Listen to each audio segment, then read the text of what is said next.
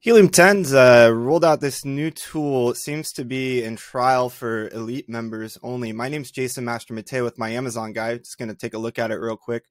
In your Cerebro search, what you will see when this is available to you is this little new blue button that says show historical trend.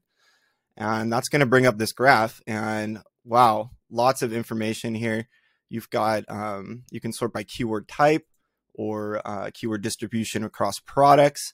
But what it does show you here, and I've got it queued up for the last 24 months, is your total number of keywords, organic and paid, organic being the orange, purple being the paid keywords, over the course of your ASIN and the past 24 months.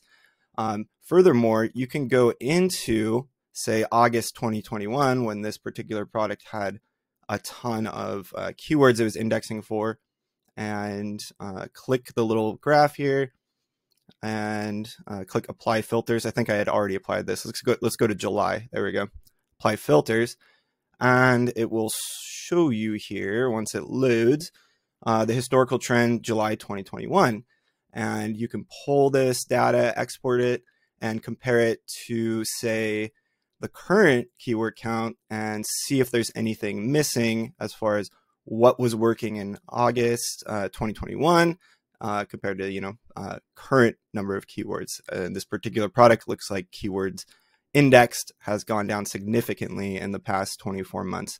But lots of cool things you can do with this data. We'll definitely be making more videos on this once it's readily available. But yeah. My name's Jason with My Amazon Guy, and this is another quick tip.